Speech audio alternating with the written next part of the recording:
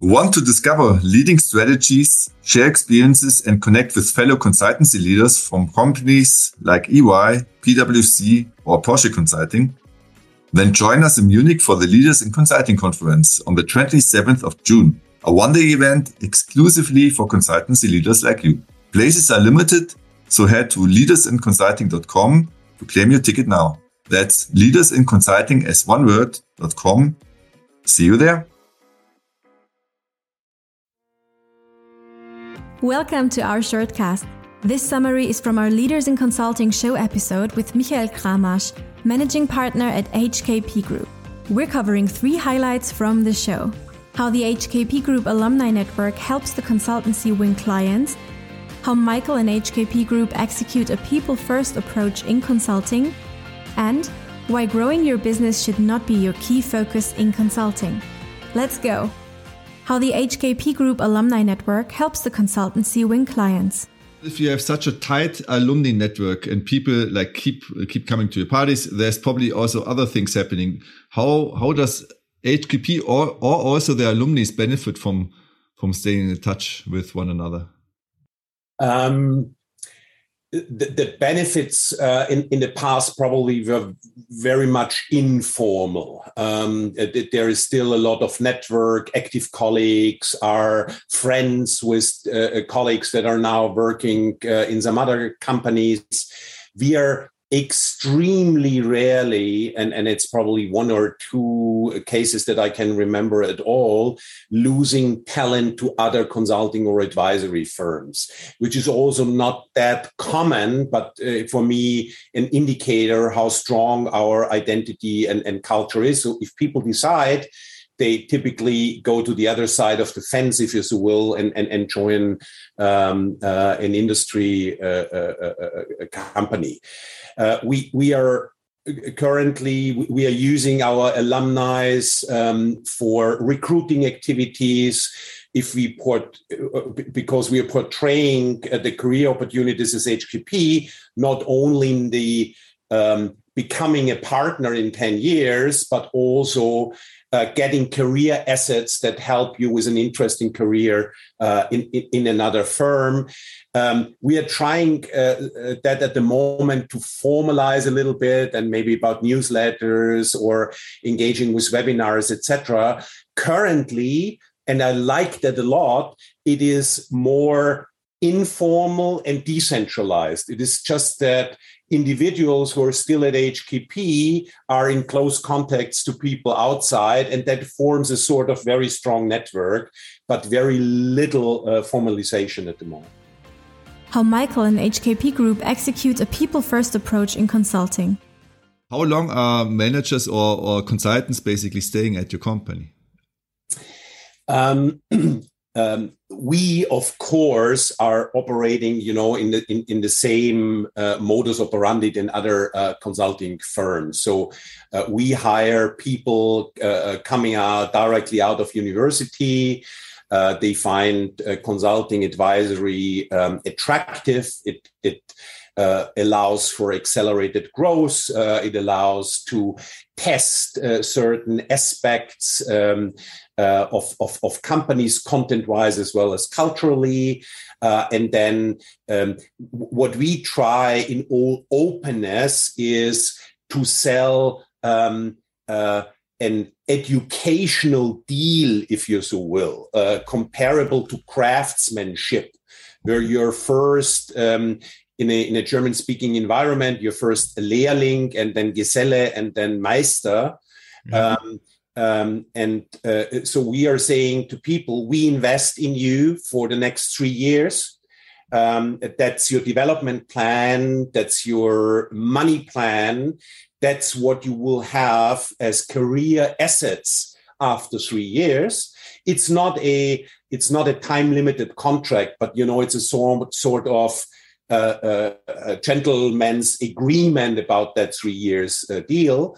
And then timely before the end of these 3 years, we sit together with our colleagues and say, and now there would be the next step in consulting. You have done now, if you so will, the Lehrlings phase. And as we are trying to package it in certain periods, we are talking also about the next phase. And as you know, Sami, in consulting for the high performers, it takes typically not less than 10 years from joining as a junior to becoming a partner.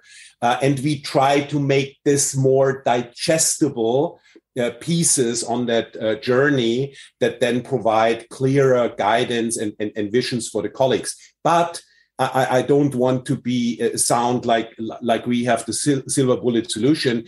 We have a lot of turnover after 3 years, but we want to keep the people that are really interested in consulting and that we believe in. We have an extremely strong alumni network. So at our summer event upcoming next Friday, we have, I don't know, half of the people there being alumni and still happily celebrating and having fun and doing party together with the active employees.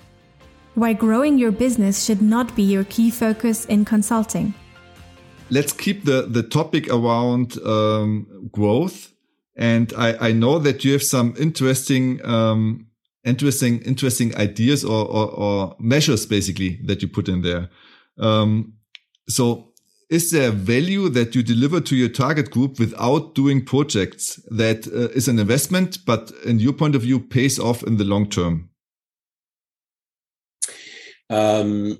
We are very much innovation orientated, quality orientated, thought leadership orientated. That's what keeps our senior talent also energetic. Is every organization has its role model, and I don't want to underestimate or argue away that yes, we need to make money and find revenue and find clients. So that is an important aspect. But the question is always, when is one of your partner colleagues the superstar? If he or she is the revenue rainmaker, sometimes with collateral damages done in the organization in whatever form, or the superstar is somebody who develops a new service offering or a new thinking or solves a particular issue at a client. And I believe we are more in the latter category. So our productivity level, meaning how much percentage of their target time do colleagues spend on projects, is lower than in the industry, I believe, because... How high is it, roughly? We are, first of all, we are small enough and our partners are keen enough for working themselves that we have a target productivity at partner level of about 40%, still doing client work yourself, and it's about 70% at the junior level and somehow stepwise in between. But that is 70% of a normal 40-hour week. We all know that in consulting, it's typically not a 9-to-5 job. So there is a considerable amount of their time where also from our organizational and business model design, colleagues get learning opportunities, have time to work on marketing and content, do webinars and other activities, being involved in pitch and new business development activities, etc. And that is, sometimes, and some of your questions help because when you retrospectively talk about all this, it sounds like we had a great master plan and just executed, but we all know how life really is.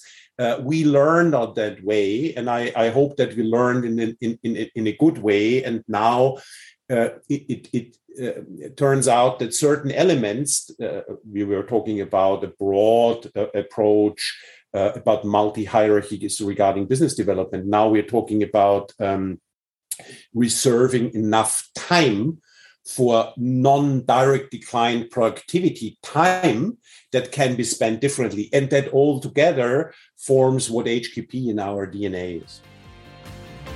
Ready for more? Listen to the full episode. Head over to savoo.io/leaders, SAWOO.io/leaders.